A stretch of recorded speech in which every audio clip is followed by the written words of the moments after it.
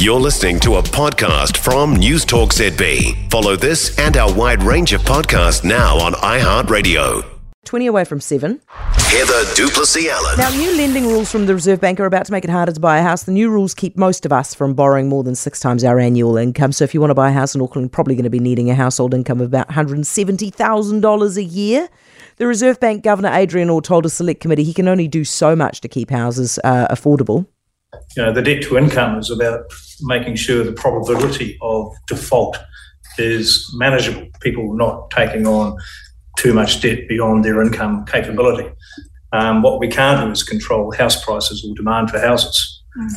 We don't do that. So, you know, the simplest way of getting downward pressure on house prices is building more homes. Now, that was today. CoreLogic chief economist Kelvin Davidson is with us now. Hey, Kelvin. Hello. I mean, at that income level, that's impossible for most people, isn't it? It's a bit of a stretch, that's for sure, but I would also point out there are speed limits here, so the banks do have an allowance to lend outside the DTI rules. If they come in, that's the other thing. They're not guaranteed yet, but I think it is likely. So in that scenario, there are allowances outside the limits, so people shouldn't give up hope, that's for sure. What kind of allowances?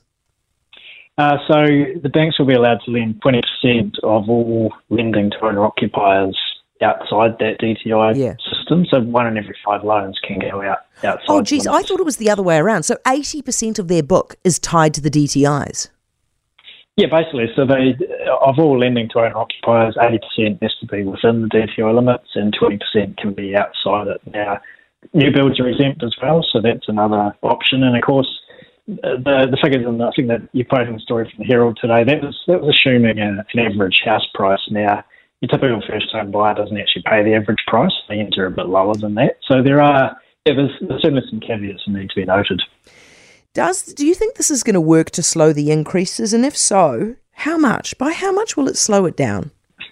Well, that's a big question. We never know the counterfactual. It's very hard to know. When we get into the future and the DTIs are in place, we'll never know what would have happened without the DTIs. But I think they will change the environment pretty significantly. Over the long run, they'll tie house prices more closely to incomes. They might not prevent house price cycles altogether. There could be bursts of growth, but I think over the longer term, it will mean a lower rate of house price growth than we otherwise might have had. So it'll help affordability, but it might not necessarily kind of bring it back to the levels we've seen in previous decades. Yeah, Kelvin, hey, thank you very much for talking us through it. Kelvin Davidson, CoreLogic chief economist.